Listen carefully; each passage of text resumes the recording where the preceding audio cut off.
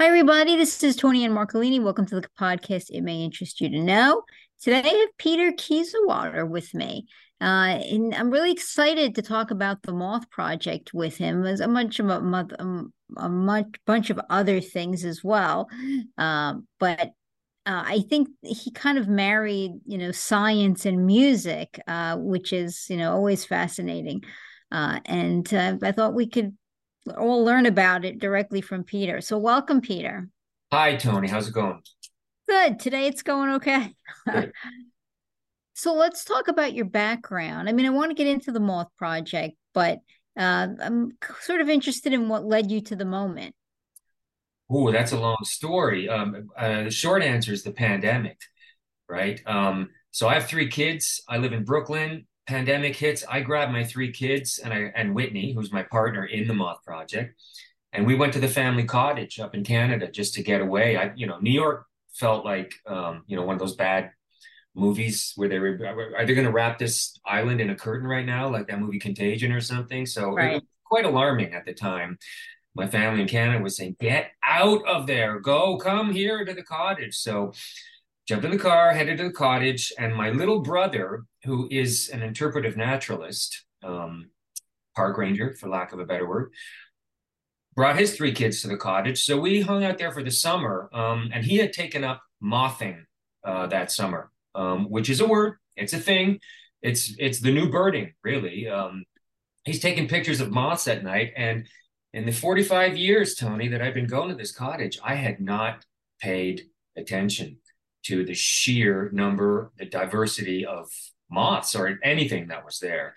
So on one night, for example, he documented 87 different species of moths. And I was, I had taken up fretting that summer because I was freaking out over what I was going to do for the rest of my life. All my work had been canceled, and we didn't know, are we ever going to be allowed to play music in a room for people anymore? So Well, slowly over the that's true. You have a music background, right? Just That's, to oh yeah. that. I mean, I moved to New York 25 years ago I'm a musician. I have a degree in classical clarinet and jazz saxophone performance. I was a resident composer at ABC Television for 6 years. I'm We kind thing of here in New lost you York. there after you said jazz saxophone. You garbled out. Oh, well, yeah, my degree is in classical clarinet and jazz saxophone. I moved here 25 years ago just to be in what I thought is the center of the universe and um, a very diverse ecosystem for my line of work, right? This is where all the music that I love was invented. So I came here with the intention of staying for 4 months, and I've been here, well, 26 years and counting at this point. So my brother, myself, and our six collective kids are at the family cottage. He's mothing, and slowly over the course of evening campfires, at which I'm actually watching real moths self-immolate, and I turn to him and go, "Toby, what's that about? What is that about?" Because that's basically all we know in Western mythology is the whole like a moth to flame metaphor for fatal attraction, right? Right, you can't help yourself. Right? You know it, there's nothing good's gonna come of flying at that light, but the Well, moth does it that's anyway. That's a good point because that's the first thing I found online when I started to do a bit of research on them was like a poem written from the moth's perspective about 100 years ago. Why do we go to the flame? Well, it's like that Neil Young song, hey, hey, my, it's better to die young than to fade away kind of thing. That's the tone of that poem. That's where I started with this project. And it took me a year. And thankfully, being Canadian, I did receive a grant from the Canada Council for the Arts to take a year and put the show together. I mean, it's still a little bit of a work in progress, but I spent a lot of time integrating visuals, getting footage from entomologists and scientists and photographers from all over the world. And it started with my little brother's pictures because they're quite spectacular. And I started to find a narrative arc that sort of mirrored my family's migration from Europe to Canada in the 1950s and how that sort of related to the natural world in general and moths in specific. You know, uh, my little brother was feeding me lyric ideas about the life cycle of moths and the four stages, and it just didn't seem genuine for me as a musician, as an artist, to be coming at it from the scientific perspective, which is his genre, his milieu, right? So I came at it from a more of a storytelling, like how is it that moths relate to me? And in these moths that were right in front of my eyes, self-immolating, I thought I recognized what you referred to as maybe there is something else at work there. Maybe they have a reckless spirit or something. I started there and then started to explore other mythologies and other modalities of thinking about them. Well, And to say reckless spirit, though, right, would also, to my mind, translate to the fact that they have some self-awareness, right? That there's some brain or some, uh, you know, yeah, impulse that tells them there's danger associated with it. which No, no. is I mean, not the case. is that fair? It's fair. It's not the case. This is what humans tend to do. We anthropomorphize nature in order for it to make more sense to us. So we give animals cute names and dress them up, kind of thing. That's not really the case, although who knows, right? The scientific theory about this process of immolation is called transverse orientation, whereby the moths use light to navigate. They use the moon and the stars to navigate at night, which is when they're active. They're nocturnal creatures, which is another thing that resonated with me. I'm a nocturnal musician kind of thing. So I thought, okay, I see something there as well. Anyways, when they see fire, that light sort of it hijacks their navigation system, and it makes them fly erratically into the fire that it thought was its navigational star. That's the theory. It's almost unanimously accepted among scientists that that's what happens when they self-immolate. But there's still people still question that. What's that all about? Again, I like to think that they have developed cerebral cortexes where it's like they're reckless, but I don't think that's the case. But that's where I started. Okay, so now what happens next? You realize you're detecting patterns, you're talking to your brother, Yeah. and what's the theory behind creating this before you get to the actual process of creating? There's less theory and more just a need. I mean, I'm pushing 60 at this point. I've always done my own thing. I don't know why I do the things that I do, because often they are not self-sustainable in the short term. I mean, ultimately, it cost me my marriage years ago when, for a year, I was in my studio doing something that was not paying any bills. I put work into something, and then 3 or 4 years later, this has been my pattern that like it starts to gain traction, and it starts to pay back all the investment that I put into something. And that's difficult to live with someone like that. But there wasn't a theory so much as there was, I think I got to do this. For one, it felt um, also that's last summer, our father passed away. We were at this cottage that he had built, experiencing the natural world, which the pandemic gave us the luxury to do, which I'd never experienced before. I felt like I was waking up from a lifelong nap. Um, the other thing that helped that summer was reading a book by Robin Wall Kimmerer, who is a best-selling author. She's indigenous. She's a botanist. And she has a book called Braiding Sweetgrass, which is a series of essays which are basically about the natural world and ask the question, what can I gift the earth in return for everything it gives me, including the privilege of breath, the food that I eat, which are very valid questions. And when you wrap your head around that way of thinking, it sure makes you sit up and take notice in a way that I had never done before. So between that book and my little brother and his pictures, and I mean, that was sort of the impetus and the catalyst behind getting the ball rolling on this. And then for me, I was inspired by some of the imagery I was finding and getting, being granted permission from various photographers, like I said, from around the world, and making these connections between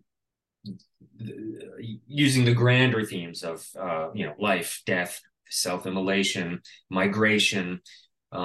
Certainly, metamorphosis was a big one because I feel like I'm at the point in my life where I want to do what the moths are doing when they self-annihilate, right? They annihilate themselves on a cellular level. They build a cocoon and emerge as winged adults. It's an astounding act in chemistry, and it's incredibly profound in its symbolism as well, you know?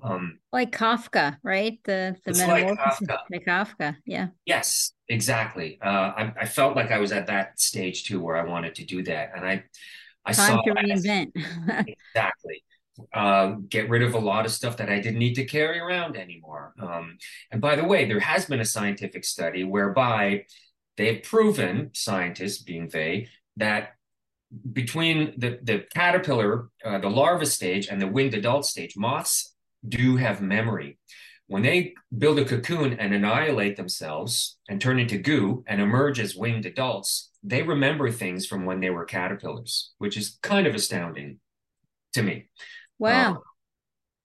so just the more homework I started to do and the more attention I started to pay to this place I've been coming to my whole life, but never really paid attention. Like, why is it that my kids can name you 1,000 corporate logos when they see them, but they can't name you 6 trees? You know, that's tragic.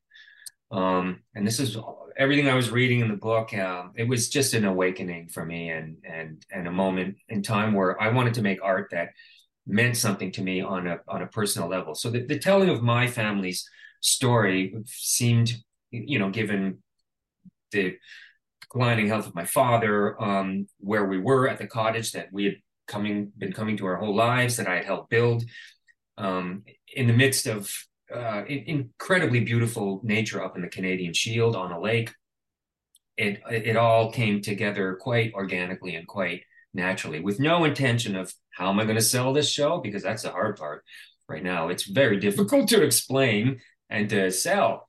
There's no blueprint for this, you know. Well, there's a book connected to this too, correct? That it's basically that there is a book. It's kind of an extended liner notes thing where, again, I found it hard for me at this point in my career, and this point where technology has rendered musically a free commodity that comes on your phone, right? My kids are never going to save their paper route money and buy a new record by Stevie Wonder or Electric Light Orchestra or whatever. It comes free on the phone. So I have a hard time making another CD and charging people $20 for it when it's free everywhere else online. However, I do think, and I've been proven right, that when people come to our shows, they will buy something tangible that they can hold in their hands that has all the liner notes, all the lyrics, the production information, plus a whole bunch of other pictures and little extra content on moths. So that's basically what the book is about. Less a piece of science than it is a companion to the recording. So let's talk about creating the music that's the companion to this. Right. Well, so in I've had a pretty wide-ranging musical education and career. Like I said, classical clarinet was my training. Many years of my life were strictly focused on playing jazz music, which is why I came to New York in the first place. I just needed to be at the heart of it. Um, the Jazz is music, actually my favorite, just a little side note. there you go. I mean, I think personally, I think it's the greatest thing America has ever invented. Uh, in the last 100 years, like far and away, the world loves the United States. Anywhere you go, because of its pop culture, its music, and it begins with the blues, it's jazz, it's bluegrass music, it's rock and roll. Are you kidding me? Like all the stuff that comes from the United States, all these music genres, which is why I came. I wanted to immerse myself at the source. The music in the show is eclectic. It's ranges from solo unaccompanied Bach to a Joni Mitchell tune, a tune by Chick Corea, original songs written as metaphors for various stages of the moth's life, pheromones, migration, emergence, songs that on a literal level might appear to be about the moths, but on a metaphorical level are really more about myself and my family's experiences. So it's all over the place, and that's kind of by design to reflect the diversity of the moth species themselves. All the music we play is like a bench post from a period of my life where that particular piece or that song had a profound impact on me as a student of music. Well, let's talk a little bit about the creative process. I like to focus on that. I'm really fascinated. I have all different creators, I'd like to say, on the podcast. So that Yeah, ranges from, writers of book or people, actors or actresses who create a character, people who yeah. write music, like yourself. Uh, and I'm always interested in how do you create? What is your process for that? I mean, and to the extent that you have one, I mean, you must have something that it may not involve jogging in the morning and and having That pancakes, but I mean, is there a process by which you create, you get inspired? I always remember an interview I heard with Jerry Seinfeld once, and the question basically was, what's your process?" And he says, "I go to work. I go to work. I sit down every day at the same time, and he'll work 6 to 8 hours on writing jokes, you know." So for me, when I really got into the nitty gritty of this, it was work. I would get up and um, I'd have a keyboard in front of me. Sometimes I knew that I was going to already play a tune that seemed appropriate for the context of the show. There's a tune by Alison Goldfrapp called "Become the One You Know You Are." She wrote it about transitioning youths. It's a gorgeous, beautiful, very moving song. In the context of this show, of the moth becoming what it always knew it was, it seemed to make sense. So I didn't change anything except brought my own spin on the music aspect of it. In terms of writing the words, that was work. It was hard work because spewing scientific facts about moss it didn't feel like it was mine. It didn't feel right. It didn't feel genuine. It felt fake, like like a bad elementary school science report or something that I was putting melodies to. So I had to find uh, ways to literally describe of the pheromones that a moth emits to attract the male moth. At the same time, trying to find metaphor to make it appear that this song was actually a beautiful love song that I was singing, and that was work. That I for weeks at a time I would come and write and scratch out and write again and turn the microphone on and see how that sounded. Listen to it the next day. The jogging thing really does help. Things do come to me as I'm running. Um, but it was work and it was hard work. A lot of it didn't come like quickly in a flash of inspiration for me. So it's a job where some people get in their car and drive to work. I get up in front of my keyboard and turn it on with a notebook in my hand and for me, some of the tools are definitely a rhyming dictionary. I do like a more old school approach in terms of the scansion of syllables to rhymes. I'm kind of old fashioned that way.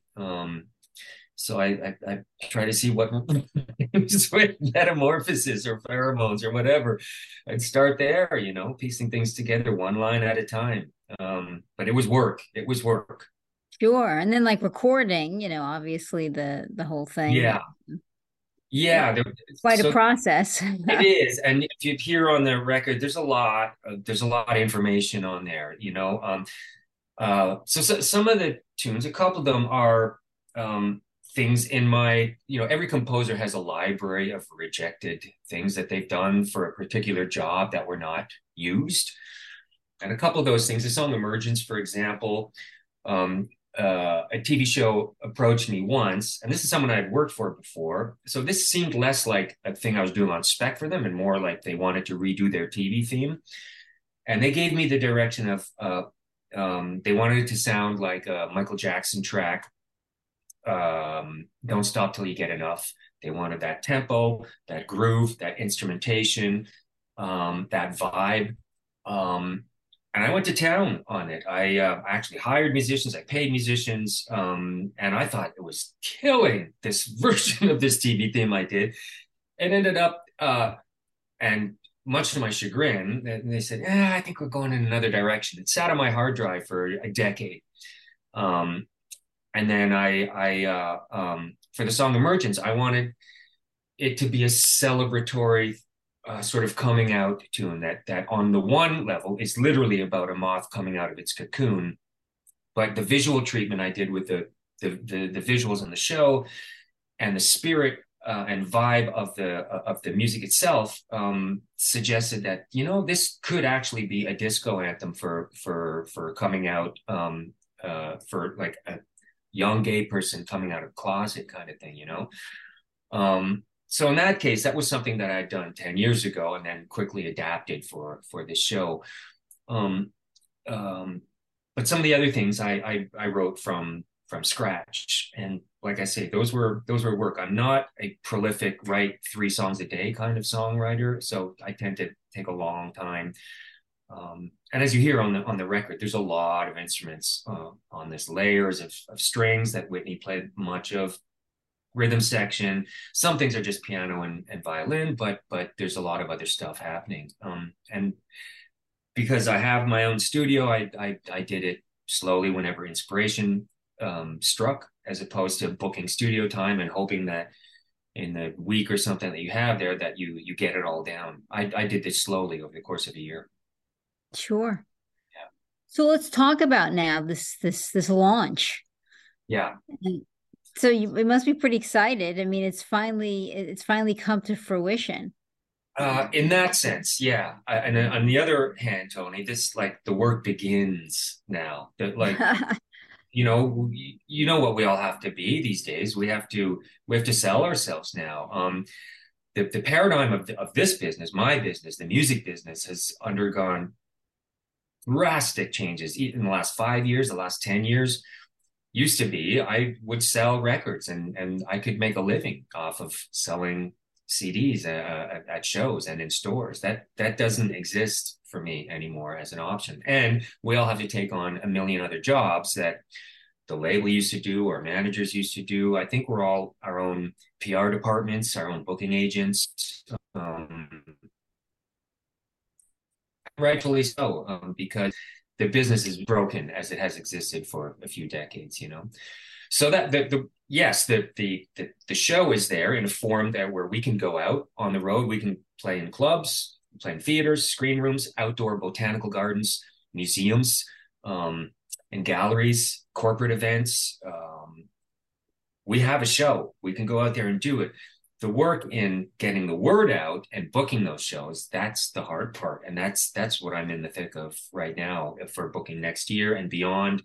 The show is evolving a little bit, and speaking with people like yourself who can get the word out and help me describe what it is the show is all about. It's hard to describe. Well, and you have Robin Wall Kilmer, right? Lending, Yeah. I guess you could say her voice to it. Yes, voice, words, and the most important thing was blessing to me. I chopped up bits of her speeches I found online, and a lot of your listeners might not know who this remarkable woman is. She's a recent MacArthur Fellow, so every year these MacArthur Genius Grants get doled out to people that this committee deems to be worthy recipients of a boatload of money and an accolade that comes with it. Super smart people. Super smart, creative people who Yeah. resonate on a very high vibration level. And this book of hers is celebrating its 10th anniversary now at this point. It's sold over 2 million copies around the world, which for a book about plants is kind of remarkable. Tracking her down took me 6 months. It was impossible to get a hold of her, even through her publishing company, her PR people. They had no idea what it was that I was asking for. Even in my most clear, concise English, they could not understand what I was asking for was permission. What do you want? You want to license her book? No, no. I want her to see what it is that I'm doing with her words and her speeches and say, you have my permission and my blessing for this. And finally, I got in touch with her and got as much from her. But like I said, that's the hard part, is explaining what this is. Is this music? Is this a movie? Is this a book? It's a live multimedia show, two musicians in front of a huge screen, and we wear white and kind of disappear into the images that are projected onto us. So from start to finish, it's the pictures and the sound are very much integrated. So um, and all the interstitial between the songs and the music have this loose narrative arc again about my family's story. So it's right at that intersection there of art and science, as you mentioned earlier. Well, sure. And there's a lot of that, like with climate, Yeah, change and the like. There's a lot of connectiveness between music and science these days.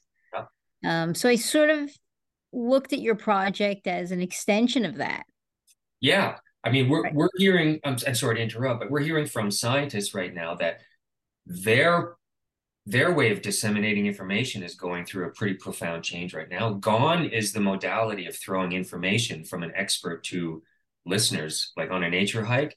What you see here, that doesn't work anymore. It doesn't work. So who better than artists to turn to help make something, information like that, entertaining and resonate on, as they say, hearts first and then minds, hearts first.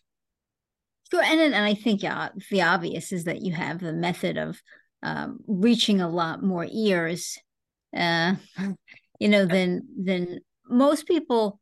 And maybe this is a generalization that is not necessarily welcome, but most people don't go in search of science. For the most part, it's the science they stumble upon. I think you're right. So, I mean, I think that they're reading a book that mentions something, even fiction, in the course of the fiction they're reading, Yeah, or they're listening to music, or they're musicians, or their favorite artists, or maybe there is a movie, yeah. something that draws their attention to this, whether it's a study or what's happening, and that's how they get interested. That's how they investigate. You hit the nail So, on the head. Yeah, yeah. And there are authors that write from a perspective, even fiction. I mean, Barbara Kingsolver just won the Pulitzer for a book, and her writing generally instills a sense of awe and wonder in the natural world, right? There are a number of writers that do it. So you're not getting a piece of fiction, but also a perspective that diverts your attention to the natural world. You know, Getting the majority of people on the planet to actually believe science is another question. As you mentioned, people don't go looking for it, and when presented with it, they still won't believe it, which is hilarious because science is, in essence, truth. Um, so is art at its core. Art and science. Why are they they're so? capturing two different things, though, right? Science, it's in my mind anyway. Science is there to have testing that's reliable, provable, Yeah, with a methodology to it. yeah, Art is you're trying to capture in your butterfly net feelings, right? yeah, Things that that's the whole right. The purpose of art really is to make you emote. yeah, Is to capture hate and love and passion and jealousy and joy, yeah, all of those things in the same net, and show people like we're connected, right? We're connected by these range of motions that the majority of us all experience during our lifetime. yeah, So I think when I see art, whether it be a painting or a book or a piece of music that I'm listening to, somehow you've captured, an emotion that I can feel through the experience of how you've expressed your art. yeah, Uh, but scientists, they're going for something totally different, right? They have tests and rulers and methodology yeah. for something that they can tell me for certain is reliable to jump to a particular conclusion. Uh-huh. Yep. So I mean, I think that what about marrying those two concepts or putting those two concepts together I mean, you just got to stand back and watch the fireworks, right? Bingo. And in the case with the Moth Project, we're doing some shows where my little brother, who actually is a scientist, he will come do half an hour before us on moths. So you're actually getting two brothers, one's a scientist, one's an artist, speaking about the same thing from two different perspectives. It's kind of cool. I mean, we're sprinkling some science throughout the show, but to see someone come up who knows what they're talking about, speaking about the same thing, it makes for an interesting evening.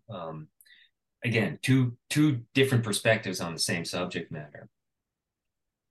Sure. So if you like jazz and you like learning a little bit about science, Yeah, and what I found really interesting about the whole thing is the analogy aspect, right? Of you took one particular, I guess, species of bugs, a moth. They're officially a bug, I guess, right? an insect, yes, they are. They are an insect, right? So Yeah, you took that one particular species and said, let me look for analogies or parallels. Let me see what we know scientifically is happening. And the reason I think that's such an important, of all the ones you could have picked, right? I think that's so important because you picked one that truly transforms during its lifetime. I mean, I'm not an expert. I don't know how many others do that, but that's the one we all know about, right? That's the one we all know start off as a, yeah, whoop, look, they're crawling along and then they're flying along, right? That they just turn into something else completely. amazing. And the imagery of that is quite magnificent. It is. The imagery that you can be one thing and then another. And if that doesn't hold true to the human spirit, I really, I don't know what else does. Um, Can you write my next press release? Exactly, just say exactly that. That's why I like talking with people because they'll often illuminate something that I had struggled to find the right words. But that's exactly it. These things that turn into something else, and how how great an analogy is that for what I think curious human beings of all stripes go throughout their life cycle as well. well, human beings are really resilient, um, and we do reinvent ourselves, do we not? In many Uh, ways, sometimes. um, I think I'll say that not everyone does, and I think the ones that are successful at it have figured it out. And a lot of people who become bitter are not as pliable and not maybe as curious or have a hard time struggling to evolve and change. From like I always, when I was in therapy, I joked with my therapist that the peak of my life was when I was 10. I could do no wrong at that age. Everything was flowing. I was vibrating, firing from all cylinders. I could do anything. No anxiety, no worries, no, and that the rest of my life is trying to get back to that point. Because since then, I've developed all these blockades, these preconceptions, these fears that inhibit me from that purity that I had at that age. That's a massive generalization, but I think all human beings go through that. Like we're different than when we were young and pure and free. And over the course of adulthood in this crazy world we live in these days, we've set up all sorts of barricades and boundaries that keep us seemingly safe. But at the same time, it also blocks a lot of things like change. Change is the hardest thing to go through the older we get. We become less flexible and more set in our ways. And I think I'm at a point where I recognize that, which is half the battle, and then the other half is overcoming that. And you can do that a number of different ways. Some people use plants themselves, plant medicine to overcome that and fire off neurons that were long dead in their brains. Ayahuasca journeys or that kind of thing. Well, Therapy. I think you need. you need sometimes a triggering event, right? Yeah, Oftentimes we've gone so far afloat, or field from where we start, and I think it's hard to recognize when you're in it sometimes. yeah, You get far enough along that you no longer recognize yourself, and sometimes it takes a triggering event. It takes some horrible thing to happen, a health diagnosis, a failure in a relationship, any yeah, one of a number of things, a death, something that occurs that it leaves you maybe heartbroken and looking yeah, with a little more clarity at yeah, the path behind you, yeah. to see how you got to where you are. And then once you look at that, I think real change can sort of come from that if you want it to. Like, well, that you can be resilient and hit the reset button. Uh, Work. It's and work. I always yeah, heard work. it It's work. in some circles. It is literally called for work. And I was always, am I doing this right? And say, well, you're showing up, you're doing the work. Not to say that I've accomplished shedding everything I've wanted to shed, but because this is a lifelong process. But yeah, I mean, seeing these critters exit their cocoons and take flight. Sure was an interesting way of looking at a process that I'm doing on a whole other level. So I sometimes wish I could annihilate myself on a cellular level and just be a different person, but I can't. I have photosynthesis envy too. I marvel at the ability of a tree just to take sunlight, a little bit of water, and make stuff. That's kind of amazing too, Well, most things in nature are. aren't they? We don't we walk past them in our rush to get from point A to point B. We are Um, so stupid and arrogant, and it just seems like, in relation to like some of the indigenous wisdom that we're slowly waking up to and thinking, maybe the people that have been here for a few thousand years, maybe they were onto something, but maybe they did know something about this and that. So ignorant are we? So ignorant. I agree. Well, tell people how they can find you and find if they want to come see your show, how they can find or I don't download the music. I don't know if anyone still surfs the web or if it's all just become app based or whatever. We have a website. It's called mothprojectlive.com. That's probably the best place to go. It has everything up there. It has, if you want to see what the show looks like, there's 6 or 7 or 8 videos up there filmed from live shows where it's basically one static show with, maybe cutting to it every now and then, but you can see, oh, this is what it looks like and sounds like. There's video up there. The music is up there. We're on all the streaming platforms too. If they're on Spotify or Apple Music, just look for Moth Project. But the website really, and we have an Instagram and Facebook page, Moth Project Live, that will always update where we're playing. I'm starting to book for next year. Um, we've been going to some conferences. I just got back from Little Rock, Arkansas, from the annual NAI conference, National Association for Interpretation. So it's 1,000 park rangers from across North America come together and say, well, how's it going, everyone? What are we doing this year? Kind of thing. I'm there with my booth. We actually perform there, and the park rangers come. Well, we need to bring you to our park. So I'm booking shows that way. Similarly with museums and also the traditional music venues that I've been touring in for 40 years, which is clubs and theaters. All that info will be updated on the website. It's really the best place to see what we're up to and what we're doing. Well, I highly recommend people check this out. It's a symphony for your brain, really. Um, you just get this opportunity to use your mind, to learn something new, maybe, and to truly enjoy the music. Oh So yeah, right. There's music. That there's music, especially if you like jazz. which you do. I love it's my favorite. And there's a lot of jazz lovers out there. So if you like jazz, this is an opportunity to do something different.